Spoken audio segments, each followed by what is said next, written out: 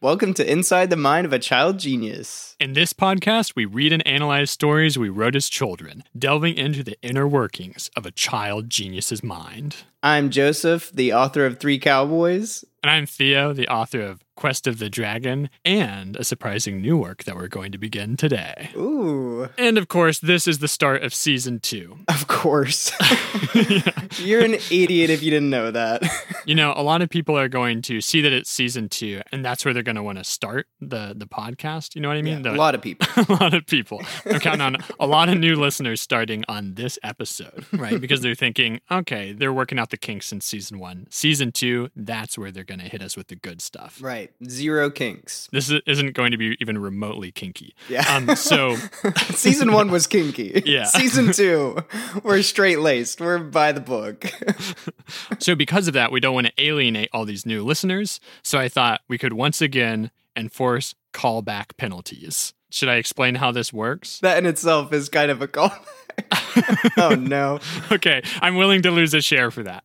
Just to explain how this works to the audience. Last time we did this, Joseph and I each started with 50 shares in the podcast, in the Inside the Mind of a Child Genius Incorporated podcast. And every time we did a callback, we would lose a share. So we ended with 41 and 43. So I just lost one. Wow, you remember that. No, I saved it. Wait, so if you lose one, it doesn't transfer to me? How are we at 41 and 43? Who has the other shares? Oh, yeah. We talked about how any of our listeners could pick up the shares. Gotcha. Michael Farowich, probably our most loyal listener, sent us an email saying that he wanted the shares that we had lost. Yeah, shout out. Well, you've got that was a him. callback, Joseph, Yeah. saying shout out. Shouting anyone out is a callback. I will say this, though. If we keep this up, by like season 5, we are going to have 0 shares, and Michael's going to have them all. So We'll figure out some way to work it out. Well, Michael said he wanted all but one of them, so if anyone else wants that one extra share. And there's already a few available just from this episode, it sounds like. So you've made 2 callbacks, right, so far, and I've made 1. So I'm at 40, you're at 41. I think that's all we have to say about that. I think people will understand it, right? They don't need to have listened to the entire kinky first season to understand what we're talking about. Yeah, we're getting a lot more listeners this season that are not so kinky, and that's totally fine. This season is for the kink shamers. But yeah, I just wanted to say that our shares are very valuable. So, this isn't just a joke, people. When we get that IPO, this is going to blow up. And we're actually sacrificing something every time we make a callback. So, and you have a lot to gain by claiming them. And Michael Farowich just did it with one email. Just sent us an email and he claimed all of our shares. Okay, the other thing that I need to address, and this couldn't have come at a worse time because I have to do a callback to address it. This episode is coming out on the 1st of the month, so it is Tom or Jim Day. Tom or Jim Day, it's a podcast-wide holiday. If your favorite podcast doesn't celebrate it, find a new favorite podcast. But Joseph, I feel like Tom or Jim Day has been kind of my passion project. Yeah, I can see that. Like Chismus is mine. I'm definitely losing a point for that. But. Okay, so I'm at 39, you're at 40. So I've been struggling to find a way to celebrate Tom or Jim Day. I feel like everything I've come up with has been pretty boring, to be honest. But I think I finally figured out how to do it. Oh, boy. Do you want to hear it? Yeah, that's exciting. Okay, so Tom or Jim Day usually is a kind of neutral holiday. No one's that happy about it. No one's upset about it. Okay, so I've come up with a way to introduce some excitement, some danger into this holiday. And I will have to sacrifice another share for this. All right. And that is, I think every Tom or Jim Day, I should flip a coin. And if it's heads, it's Tom or Jim Day. If it's tails, it's Tim or Gertie Day. Oh, that's interesting. I thought you were going to go with heads is Tom, tails is Jim. But no, you've just completely changed the holiday entirely. Now it's Tom or Jim or Tim or Gertie Day. Yeah, the name has gotten a little longer. Yeah, so I figure if it's heads, it's Tom or Jim Day. It's mostly neutral. We get a little joy out of it. If it's tails, that's very bad for us because we summon Tim and Gertie. Tim is the invisible man who forever haunts you. Gertie is the one who holds you prisoner, I guess. And is a cardboard cutout of a person. Yeah. Yeah, who holds you prisoner. Yeah, a generic person. Yeah, so Tom or Jim Day, flip a coin, Tom or Jim or Tim or Gertie. Got it. Yeah. Do you want me to go ahead and flip it? Yeah, let's flip it. All right. Heads. Hey, that's good news. Not when I have to news. celebrate Tim or Gertie. Well, I actually have a question about Tom or Jim Day.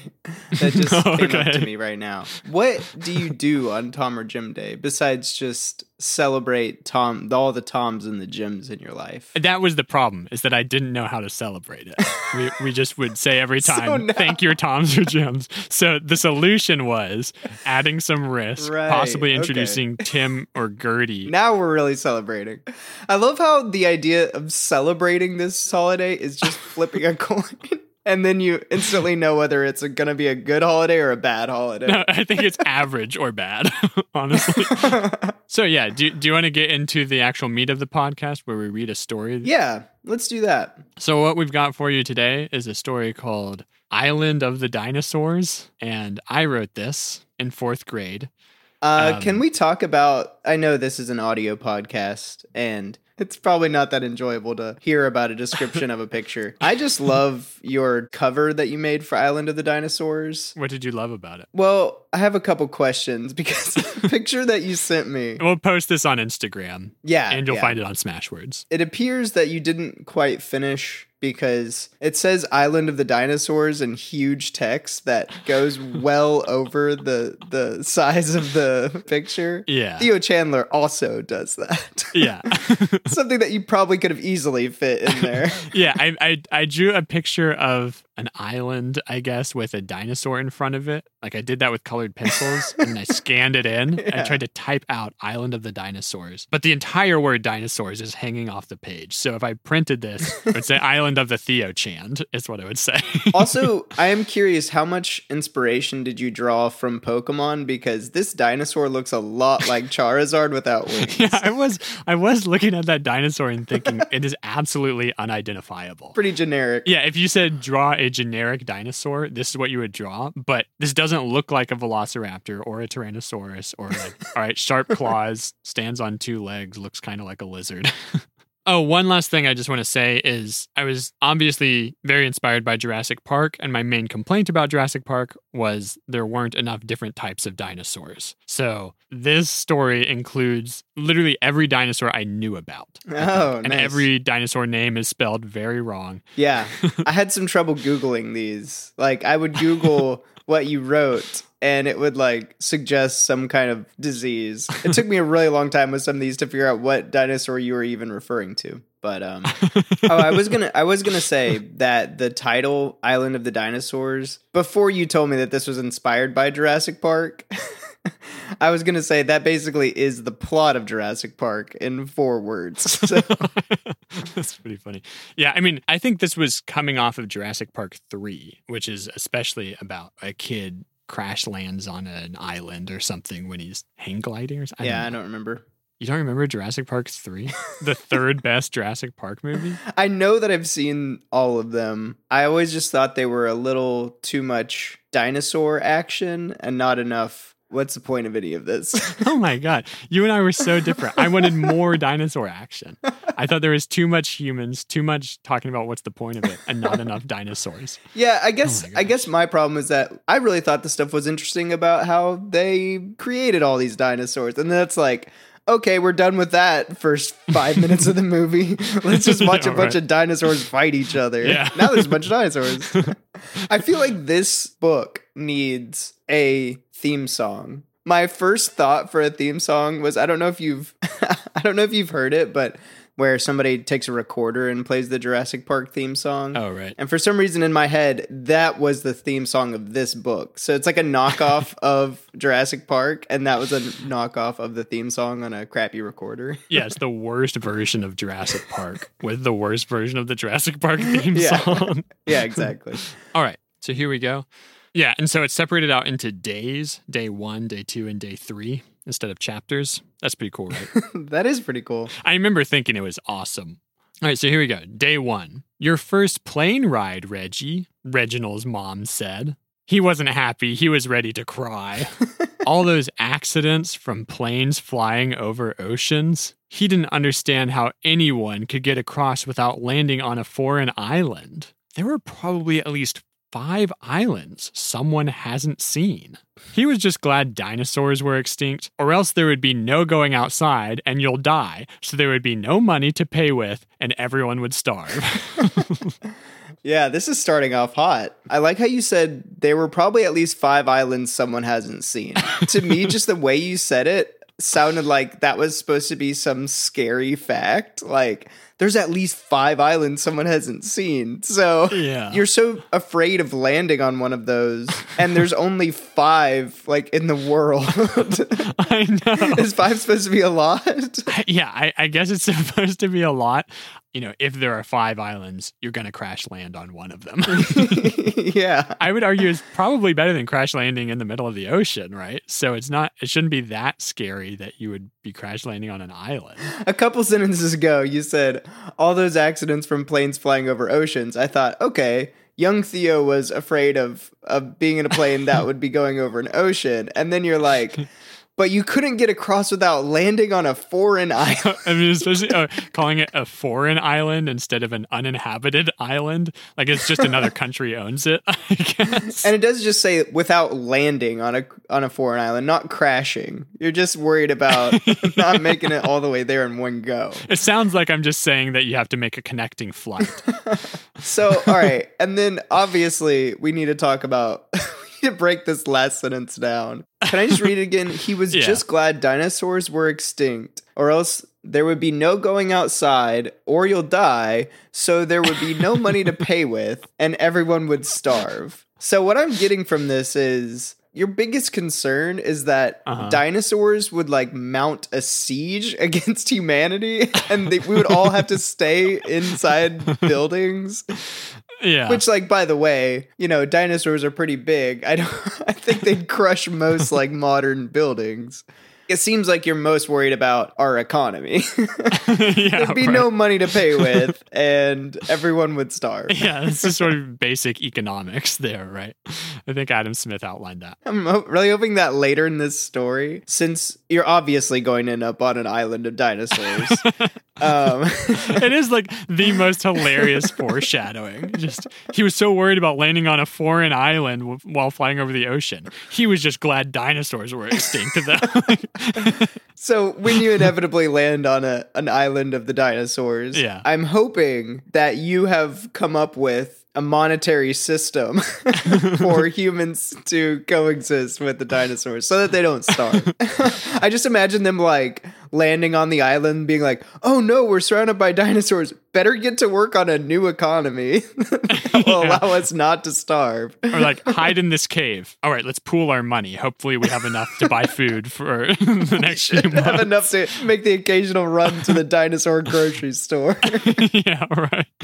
Yeah, I just want to say a few more things about the first part of this paragraph. Your first plane ride, Reggie, Reginald's mom said. So, you know, I'm sure you were wondering what Reggie was short for, and I immediately cleared that up. Reginald's mom said. Good. It's just funny to imagine. You know, I'm writing this story and I'm thinking, so I have this young boy protagonist. What should his name be? And I come up with Reginald. It does sound kind of like old man. Yeah, it's hard to imagine now. I also like he wasn't happy. He was ready to cry. It's so perfect with no punctuation. Just he wasn't happy. He was ready to cry. I'll lose a share for saying this, but that's kind of a Joe move to write. He wasn't happy. He was ready to cry. You think so? Yeah. I said he wasn't big and mean. He was little and nice. Yeah, right. But it's also a very Theo thing that I need my main character to be on the verge of crying immediately because I cried constantly as a child. And once again, I've written myself into this character in so many ways because, you know, I thought I was a genius. Turns out Reggie is a genius and knows all about dinosaurs.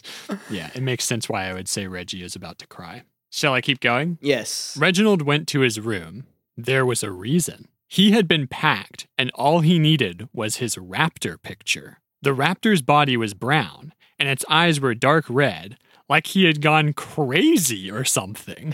He found it and jumped in the car to go to the airport. It took 2 hours and 32 minutes. Well, first of all, I'm glad you said there was a reason he went to his room because that was my first thought. He went to his room? Why? There was a reason. If I hadn't included the sentence, there was a reason, the next sentence would have explained the reason. You know, I would have gone to the reason he went to the room immediately.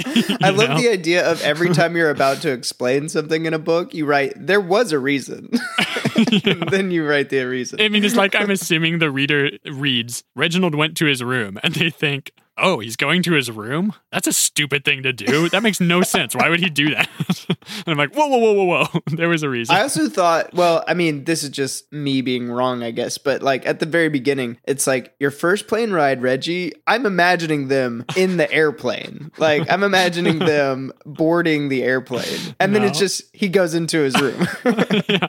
I mean, it sort of seems like they're in some sort of undisclosed location at first. And then he goes to his room. Yeah. So also he had been packed. All he needed was his raptor picture. So we've already established he's pretty terrified of dinosaurs. Better grab my picture of a raptor because I apparently now love dinosaurs. I don't think, well, he's not necessarily afraid of dinosaurs. He's afraid of not being able to go outside because of the dinosaurs, and everyone stars because they can't make money. That's what he's afraid of. He's more worried about there not being any money than there being dinosaurs. Okay, and then obviously the raptor's eyes are red. Like, is it like bloodshot or just red eyes? Well, let's go back to the text. It says its eyes were dark red like he had gone crazy or something. So, I don't know.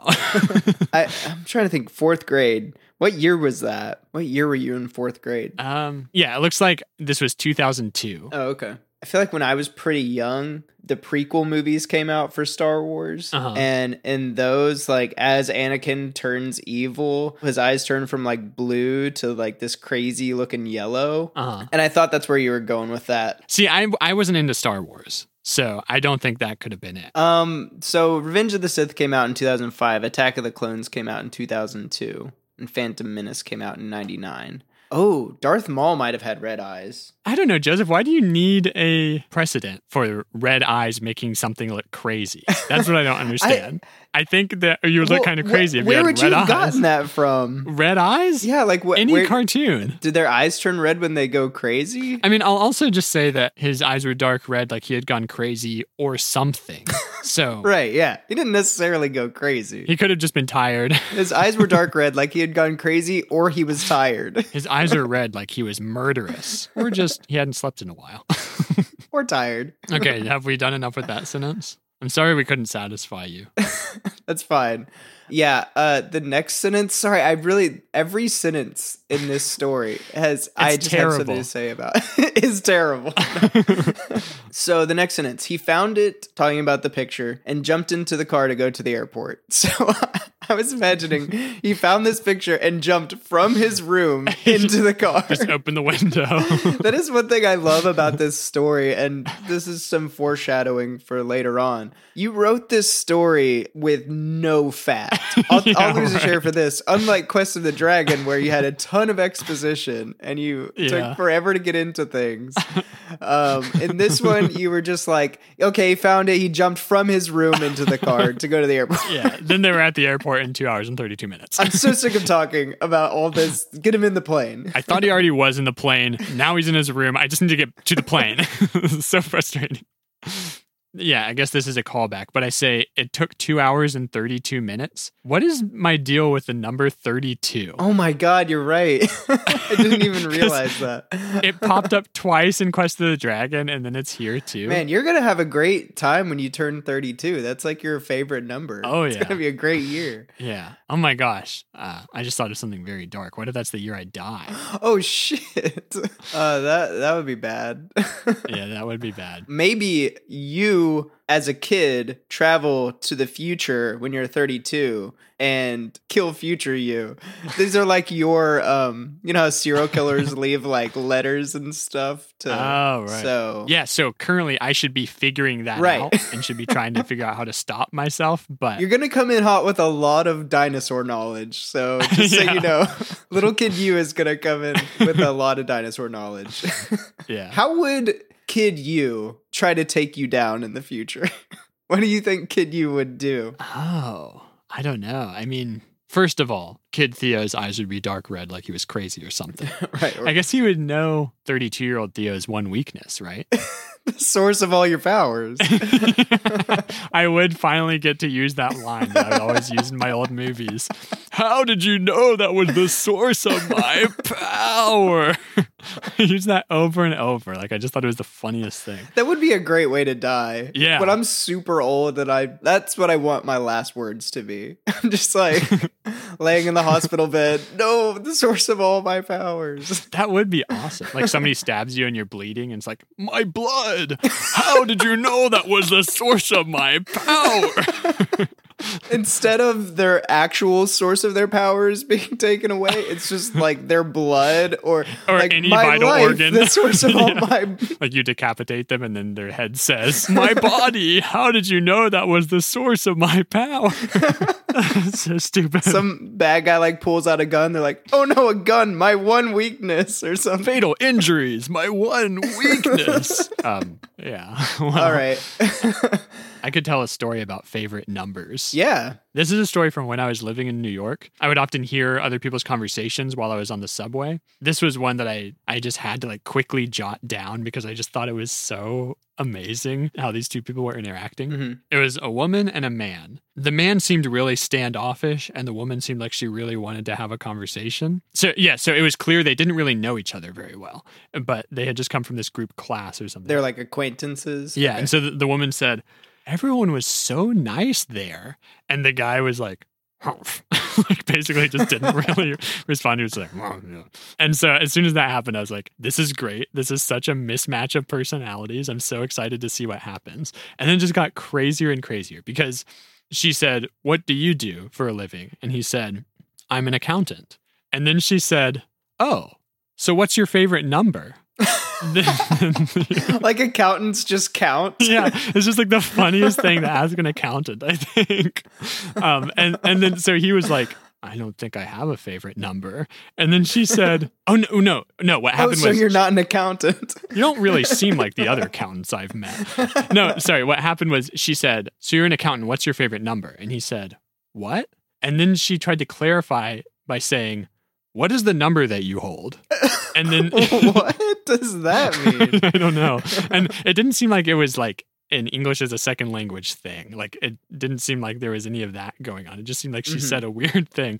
And then he was like, I don't know. And then she said, you don't like 9 or 13? Like she was offering him like these easy answers to give. I didn't hear any of the rest of the conversation, but I was just laughing so hard, just thinking, gosh, just let it go. Like this guy doesn't want to talk about anything, much less what his favorite number is. Maybe it's really embarrassing. He doesn't want to talk about it. It's like, it's 69, but I don't want to tell you. Oh no, season 2 is not supposed to be kinky, sorry. She's going to think I'm so immature if I tell her my favorite number. Or he's a Satanist and it's 666 and he doesn't want to bring that up. It's like, well, this is going to be a bigger conversation if I talk about my favorite number. I want the conversation to be over. I absolutely love someone's favorite number being 69, but they're not proud of it. They're embarrassed by it. Why don't you just pick a different favorite number? Yeah, right. Instead of having a backup favorite number that you tell other people, you just try to change the subject. You just get really defensive. Well, what's your favorite number? Why are you asking me? It's probably 69 or something stupid like that. Yeah, right. You'd have to be an idiot to like 69, right? Right? That is a really good story, though. Also, the phrase, what is the number that you hold? Like, that sounds like code for something. That sounds like they're spies, and she's, like, interrogating him. Yeah, right. He's like, I'm never going to give you the information. Yeah, maybe he was, like, a sleeper cell agent, and she had forgotten the exact password, and she was just like, what's your favorite number? What's the number you hold? She knows it's a number. 9 or 13? Yeah, it has something to do with number stuff. It's a sleeper cell. I just think it's funny that there would be a sleeper cell whose unlock code was 69. You just go up to a person, you're like, 69. They're like, oh, I remember everything now. They wouldn't have made it through middle school for sure.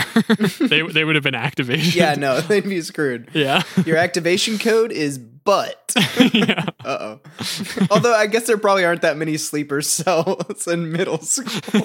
Not a whole lot of middle school sleeper cells. That's true. All right, so it took them 2 hours and 32 minutes to get to the airport, and then going forward, I do think it's very clear that I had never ridden on a plane at this point. I had no idea how it worked. The next sentence is, the airplane was huge. They gave the pilot their tickets and got on. The windows were small and round, just big enough to put a triceratops front horn through. Reginald knew all about dinosaurs, and he knew he didn't want to see an allosaur. They were longer than a tyrannosaur and were carnivores.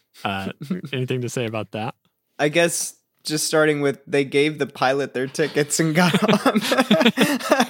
I mean, we've already mentioned that you hadn't flown before, and I think this made it a little more obvious. I have kind of a conspiracy theory about this, but it doesn't come up until later, so I can't say it now. I just want to say that may foreshadow something. We'll just flag this for a conspiracy. Yeah. I was just thinking like they gave their tickets to the pilot, and then the pilot just handed them over to the person who takes the tickets. You're just handing it to the guy in front of you in line, who's the pilot, who hands it to her. And then you're like, oh, sorry, I thought I was supposed to give it to you. And the pilot's like, it's okay. I just handed it off. Yeah. The sentence that says, Reginald knew a lot about dinosaurs. I just thought that was funny because you misspelled dinosaurs. So he knew a lot about dinosaurs, but he did not know how to spell the word dinosaur. That's the one thing I didn't know about them. Those 3 sentences, like including that one, and then after that, there's so much just like jagged red lines. Allosaur, Tyrannosaur, and carnivores and dinosaurs. Just it's pretty bad. And then, just saying they were longer than a Tyrannosaur and were carnivores. I guess T-Rexes aren't? Was that the point you're trying to make? Maybe the point was that usually the really long dinosaurs were herbivores. Oh, that makes sense. I don't mean to defend this. Like, it's very bad. But oh man, the very next sentence also is a perfect illustration of how you didn't know how airplanes work. But well, I got to talk about a few more things. So yeah. I had never flown a plane, so the only description I could come up with for a plane was the airplane was huge. Presumably it is bigger than, your car or whatever. So if I had never ridden a plane, where was I getting this plane information? I guess it was from movies or just like plane hearsay. Yeah, the windows were small and round, just big enough to put a Triceratops front horn through. No. This couldn't possibly be foreshadowing. That's just how I measure circles. So this is a Triceratops horn-sized circle. I'm going to spoil it a little bit, but it seems like what that is suggesting is that a Triceratops horn will go through the windows of the plane. Yeah. That doesn't happen. Oh, that never happens? No. That's pretty funny. Okay, should I move on? Yeah. I mean, I'll say this is probably the most poetic description of taking flight anyone has ever come up with. They started to move up. Like their plane just immediately just starts levitating and then goes. I don't even know what to say. Fly would have been a better word. So they started to move up, and off they went to their brother's house. Their brother's house? Reginald and his mom share a brother? Yeah, I was trying to figure that out. Reginald and his mom are siblings? I was trying to figure that out in a non-incestual way, and I couldn't do it. So I'm assuming it's his brother's house, right? Sorry, it's his brother, or is it her brother? I think it was probably her brother, because, I mean, he's a kid, unless his brother is, like, much older than he is. Yeah. Okay, and then, so they're going to the brother's house, and then north was the way they were going to go. He looked at his compass. West. Something was wrong.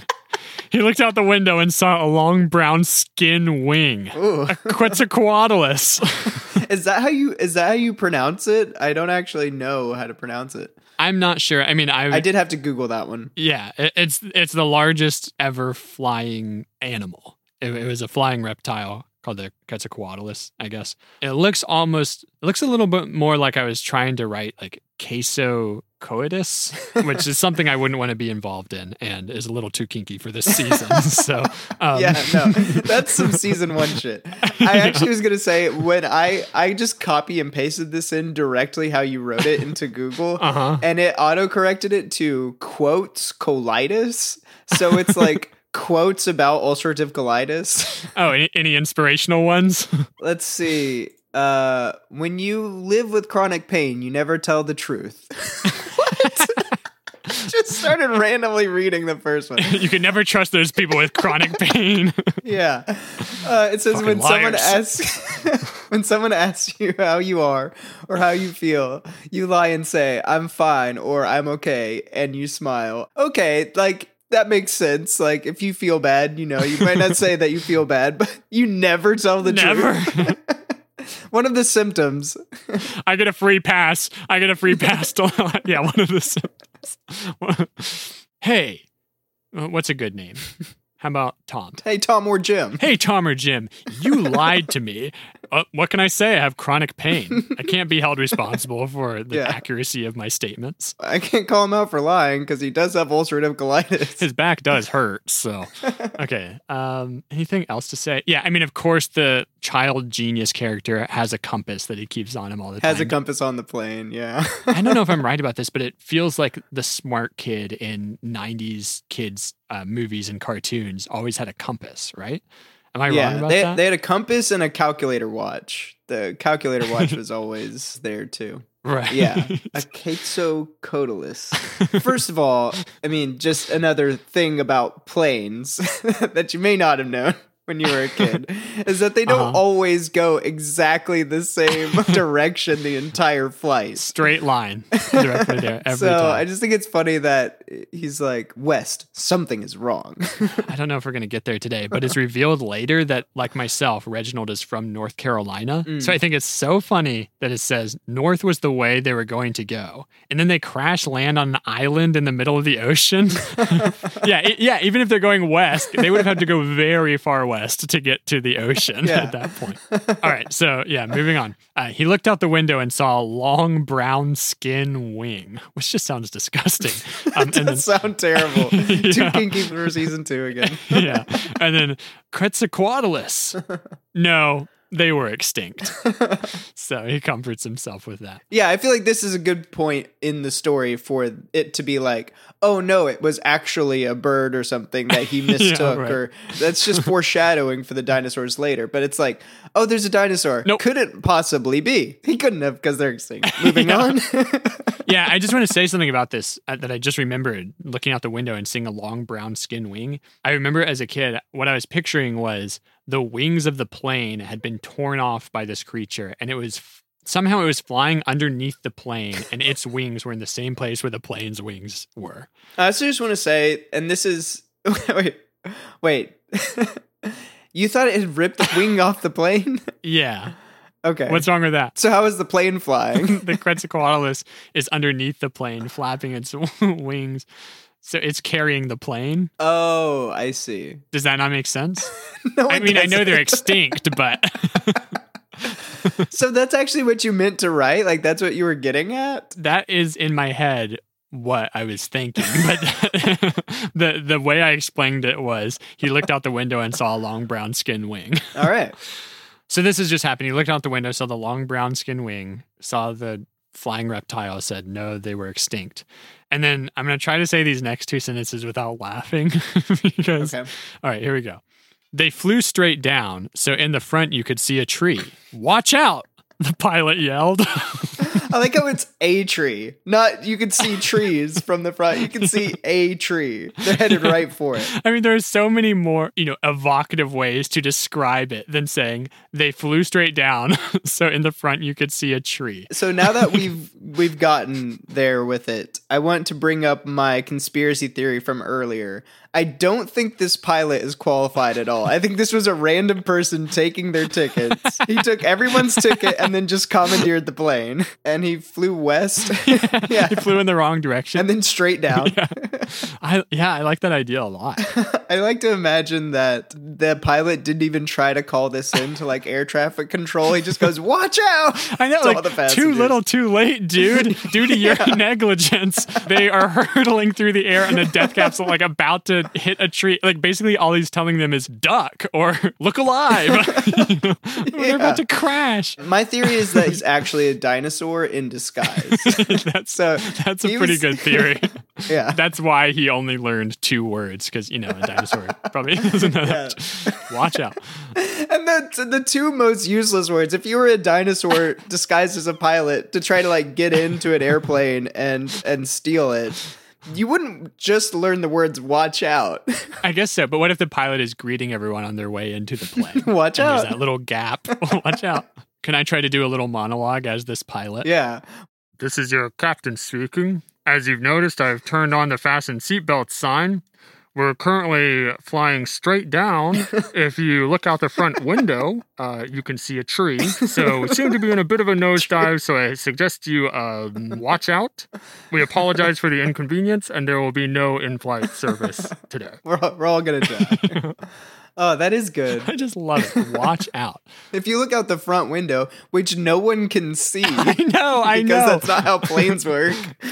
Like they just left the cockpit door open and everyone could just poke their head into the aisle and look out and see the tree in the front. Did you ever fly as a kid at all? I remember taking one plane trip. It was in 4th grade. I think it must have been after I wrote this story. Because when I was a kid, they would let you just come up to the cockpit and hang out with the pilots if you were a kid. Oh, really? They give you a little badge. Wow. But it's just thinking about how ridiculously dangerous that is now. Yeah, I don't think that's happening in a post 9/11 world. Thanks, Osama. Right, thanks, Osama. But I was just thinking of ways you could see out the front and see a tree. That'd be the only way that I know of. I mean, so is the funniest word in that sentence to me. They flew straight down, so in the front you could see a tree. Like, it sounds like it was almost intentional, right? Oh, there's a cool tree. Let's just look at it real quick. Like, oh no, we're in a tailspin. Yeah. Gosh, all these clouds are so boring. I want to see something cool. I want to see some just trees. Like straight down. Okay, that's a way better reason for this all happening is they just wanted to see some cool scenery. And then as soon as shit went down, they're just like, watch out. Everybody buckle up. Hey, that random guy who took our tickets is in the cockpit. He wants to see a tree. I am impressed with myself that I at least said they flew straight down instead of copying what I did before, which would have been they started to move down. Yeah, they started to move down. What if that's all the story was? It's just like they started to move up, then they started to move down. Then they started to move west. God, everything about that sentence is so hilarious. They flew straight down, so in the front, you could see a tree, not the pilot if you were there. And the word could, instead of just being like that you saw trees in the front. No, it's like the nice little treat. Like, oh, we get to see some trees. Hello, passengers. Would anyone appreciate seeing a tree out the front window? Because I can move down. We're getting a little tired of these clouds. Last time we saw some pretty cool clouds, but this time... my co-pilot bet me that I couldn't fly towards that tree. So unfortunately, we're about to make a crash landing, and I suggest you watch out. Oh. Okay, so this is also hilarious how quickly this whole scene happens. Yeah, so they fly straight down so that you can see a tree, and then the pilot says, watch out to everyone, and then it says, they did a tailspin, and the plane suddenly split in half, separating Reginald and his mom. Reginald was traveling at 100 miles per hour, hitting... Reginald was traveling at 100 miles per hour, hitting trees and rocks. Hitting trees and rocks. That might be my favorite sentence so far. So he's going at 100 miles an hour, hitting these trees and rocks. And then it says, for a second, he thought he saw a velociraptor, but it was his picture. Or so he thought. That foreshadowing. He thought he saw a velociraptor, and then, oh, no, it was his picture. And then I have to double back and say, or so he thought, because so it actually was a velociraptor. Yeah, it's for a second he thought, and then you said, or so he thought. Yeah. So you're really doubling down on that. All right, I'll read one more. The plane fell and hit the ground hard. The plane was filled with sparks, and a seat came off. just one seat, just any old seat. And the entire half of the plane that he's in, a seat came off. All right, so we should talk about some of this, I guess. Yeah, we should. I love how matter of fact it is. They did a tailspin, and the plane suddenly split in half, separating Reginald and his mom. And it's also so funny. Reginald and his mom were on different halves of this plane. Yeah, I spent some time trying to figure that out, where it's like, so either they're sitting in two different rows, mm-hmm. and the plane is splitting in half widthwise, or they're sitting in two different aisles, and the plane is splitting in half lengthwise. A hot dog cut versus a hamburger cut. Right. I feel like the hot dog cut would be less dangerous for people to experience. Okay, but it's so unlikely that the aisles are going to separate in that way. That's true. So that was my first question, was how do you think it split? Yeah. And do you have any memory of knowing how that split? No, I don't. Not at all. Okay. My second question is, obviously he's going 100 miles an hour hitting trees and rocks. Yeah. And then it says the plane fell and hit the ground hard. So are we talking about like air, trees, and rocks that we're running into? How does that exactly work? Yeah, I guess those sentences are in the wrong order. I don't know what to say. I guess they are. Yeah, just trees and rocks floating in the... I mean, I could see you're hitting the tops of trees, and then I guess maybe there are really tall rocks or... Oh, yeah, I guess that's... Yeah, and then you like hit the ground. Yeah, that makes sense. You could read it as... Because it says Reginald was traveling at 100 miles per hour, not the plane. So yeah. He's doing his whole thing, like sliding across the ground, hitting trees and rocks. 100 miles an hour. Totally just a battered child by the end of it. But then the plane finally falls and hits the ground hard after that. So, spoiler, he does survive this. Well, he does survive going 100 miles per hour. Like, if you hit one tree or one rock at 100 miles per hour, you're dead, right? Right. But then after that sentence, it says, for a second, he thought he saw a velociraptor. He still has time to be, like, making conscious observations as he's getting pummeled. I wonder how fast you thought 100 miles per hour was. Like, if you thought that would kill you. Yeah. Obviously not. Yeah. I mean, yeah, I didn't think it would kill him. Obviously, Reginald is invincible. In addition to knowing about dinosaurs and having a compass, he's invincible.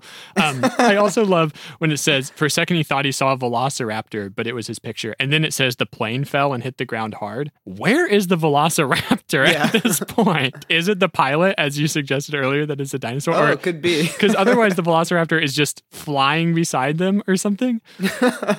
Yeah, at 100 miles an hour. I don't know if a velociraptor can run at 100 miles per hour. But that seems fast. That seems too fast. I think that's a little fast. And then I just think these two sentences in succession of the plane fell and hit the ground hard. So it's like, I'm imagining this plane flying through the tops of trees and like maybe some high rocks or whatever. And then it just falls like a cartoon. Yeah. All at once it falls and hits the ground hard. Then it fills with sparks and a seat comes off. So I'm just imagining this like very cartoonish plane is going at 100 miles per hour, instantly falls, and a seat goes pew and just like shoots off. Yeah, it goes off into the distance, and then there's like a little star twinkle off in the sky. Right. I definitely like read this and imagined this with cartoon sound effects of the seat, just like boy. Yeah, I think the word "fell" is so funny. The plane fell and hit the ground hard because it suggests that even up to this point, the pilot is still steering the plane as it's going 100 miles an hour. Yeah, and just it's like choosing the rocks. Yeah. I still got this. It's like, oh, we got a good look at the trees. Let me pull this baby back up. Yeah, maybe it's time to move up now. Maybe we should start moving up. Oh no, where's the other half of the plane? Yeah, like the pilot looks back. Oh crap! Where's the other half of the plane? I should. Whoops. Should I keep going, or do you have anything else to say? No, sorry, I'm out. Yeah, okay, and then so the plane was filled with sparks, and the seat came off, and then this is Reginald. He just sat there, awestruck, looking at the ground beside him. His picture was in the back of his seat. He grabbed it. The raptor I saw was real, he thought to himself. The Quetzalcoatlus must have been real too. The sentence, he just sat there, awestruck, looking at the ground beside him.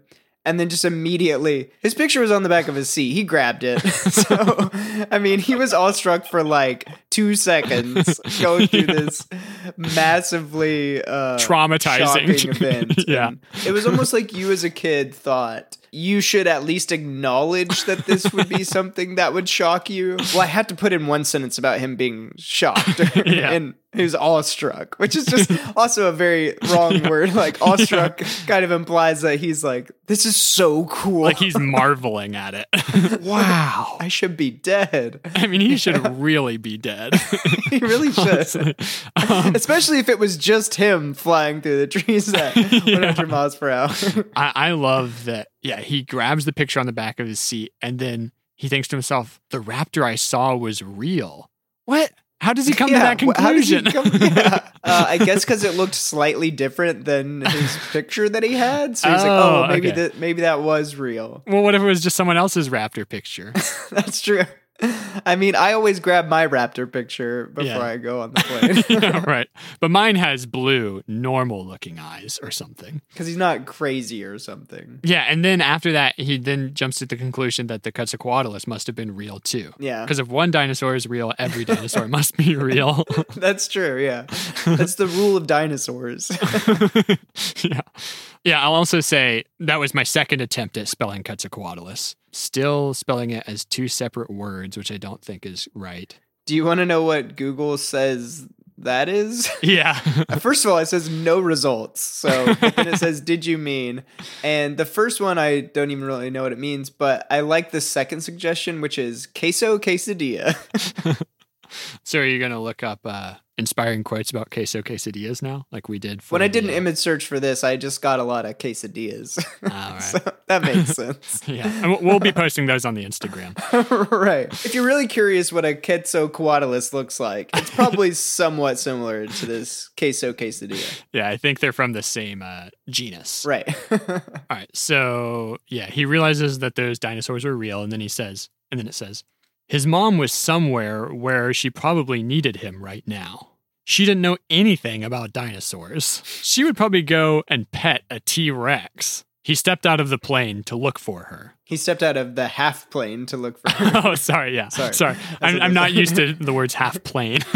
So I self-edited there. So he stepped out of the half plane to look at her. And then the forest was huge compared to all the other ones in North Carolina. He was sure of it. First of all, you have to know a lot about dinosaurs to know not to pet a T-Rex. You would see a T-Rex and not be like, maybe I shouldn't pet that. No, you have to know a lot about dinosaurs. No, I mean, normally you would think if something looks like a monster, you would not want to pet it, right? A T-Rex looks like a monster.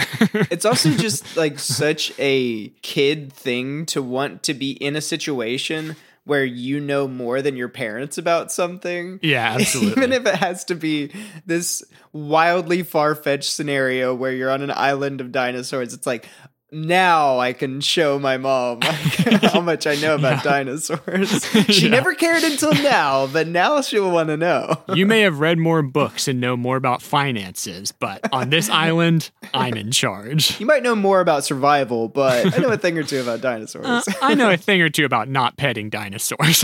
Just so you know, we might need to be worried about our economy now because we don't want to have to stay inside and starve. Do you realize as soon as we got on this island, we entered a recession? Our money is worthless now. As soon as we landed on this foreign island. And then the next line is, he stepped out of the half plane to look for her. Another way I could have written that was, forgetting the unpleasantness with the whole tailspin crash landing while hitting trees and rocks at 100 miles per hour, Reggie strolled out of the plane.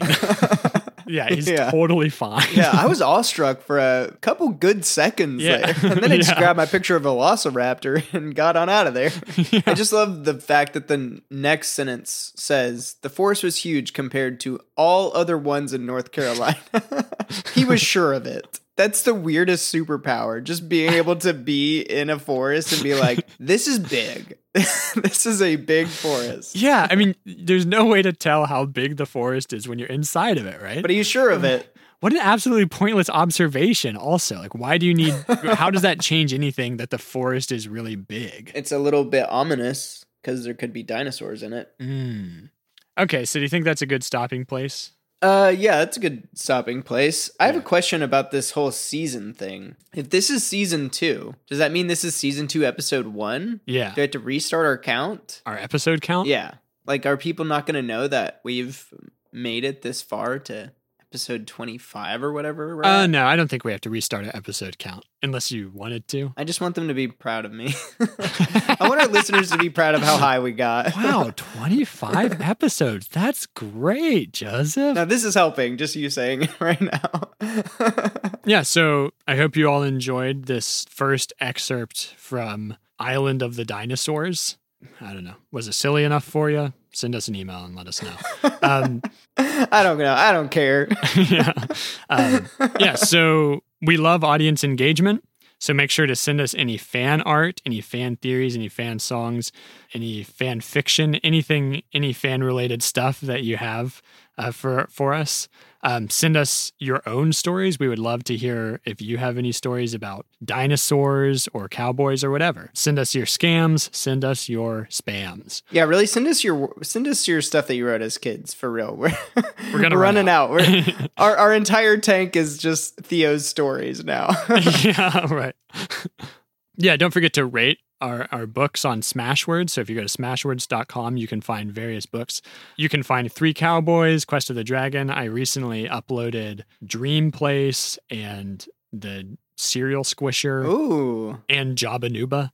So you can find all of those. No way. Yeah, so make sure. I was going to say, is that the one when you try to convert it, it just made it a JPEG? Did you put that on Smashwords? Oh, no. Yeah, so I was trying to convert. Yeah, it was Jabba Nuba because it was typed out and we had a picture of the printed out page. And I was hoping to find something that would convert a JPEG into Word, like do text recognition. Yeah. But then I pressed the convert button and the file that came out was just a Microsoft Word document with a JPEG copy and pasted into the Microsoft Word document. It's like a program that just goes save as docx or whatever. I mean, it's just a program that does copy paste into Word documents. Yeah. Please rate and review this podcast on Apple Podcasts. That actually really helps when you do that, because if we get a lot of ratings, then it might recommend us to people on Apple Podcasts. It might recommend us, right? Yeah, that'd be nice. Or you could even recommend us to someone you know. Oh, yes. Recommend us to your friends. Recommend us to your families. Yeah. Well, Joseph, do you want to know the best way to get the word out? The best way to recommend this podcast to people? You know I love hearing the best way. Well, here it is. You want to go to school for education, get your teaching certificate, and then become a kindergarten teacher. When you first practice handwriting with your students, have them practice writing out "subscribe to IMCG" over and over and over. Oh. And then, that will just be naturally in them from childhood. Wow, I like that. Yeah. Yeah, just brainwash some kids. I think that could work. But maybe tell them what IMCG stands for. Yeah, I mean, now that you say that, I probably could have just simplified it to brainwash some kids instead of going through the whole thing, Whole rigmarole. Just brainwash children. Yeah, however you feel is best. Just don't do anything illegal. That sounds like it could get bad. Right on. Okay, so I hope you enjoyed this kinkless beginning to season 2 of Inside the Mind of a Child completely Genius. kink-free season. Our first and only kink-free season. Season 3, it's coming back. Oh, yeah, it's coming back with vengeance in season 3. I'm Theo. I am Reggie and his mom's brother, Joseph. Don't think about it too much. And so now we're getting into the outro song. It's a theme song. It's better this season. Screw you. Now I have to make it better? Just put it in HD like you did that one episode. I guess I lose a share for that. Oh, yeah, you lose a share. Yeah, I should mention our closing share counts for the day. Theo, 34. Joseph, 37. So how many shares does that leave up for grabs from our listeners? / Michael Farowich. Yeah, / Michael. I feel like we're doing the exact opposite of Patreon, where we're just giving away shares in our podcast. Instead of asking for money, the podcast is free and you can own it if you want. Yeah, I mean, that's the thing, is that the way podcast audiences work is they really want to feel invested in the podcast. They want to feel like they have some ownership over it. And we're really making that possible. Yeah. Very quickly becoming minority shareholders. Yeah. To absolutely no gain to ourselves. Yes. Okay. So that means, I don't know how many Michael had. We'll have to look that up. But that means there are 21 shares that we're missing. Or 29. Well, you said we were at like 41 and 42 at the beginning of the episode, right? Yeah. So then that would mean there's 8 from me and 9 for you, 17. So you had 16. Nice. I shouldn't be trying to figure this out. The theme song has long since passed. The episode is over. Well, I mean, don't you know, when you go to see a movie, people like sitting past the credits to see all the actors do math at the end. There's normally one scene at the end where the actors have to, subtract. Yeah, it's very tedious, but only the super fans stay for that. Mary redeemed a $50,000 cash prize playing Chumba Casino this year. I was only playing for fun, so winning this was a dream come true. Chumba Casino is America's #1 social casino experience. It's serious fun. With over 80 casino-style games to choose from, you too could win life-changing amounts of cash. Be like Mary. Log on to ChumbaCasino.com and give them a whirl. That's ChumbaCasino.com. No purchase necessary. Void where prohibited by law. 18+. Terms and conditions apply. See website for details. The voice in the preceding commercial was not the actual voice of a winner.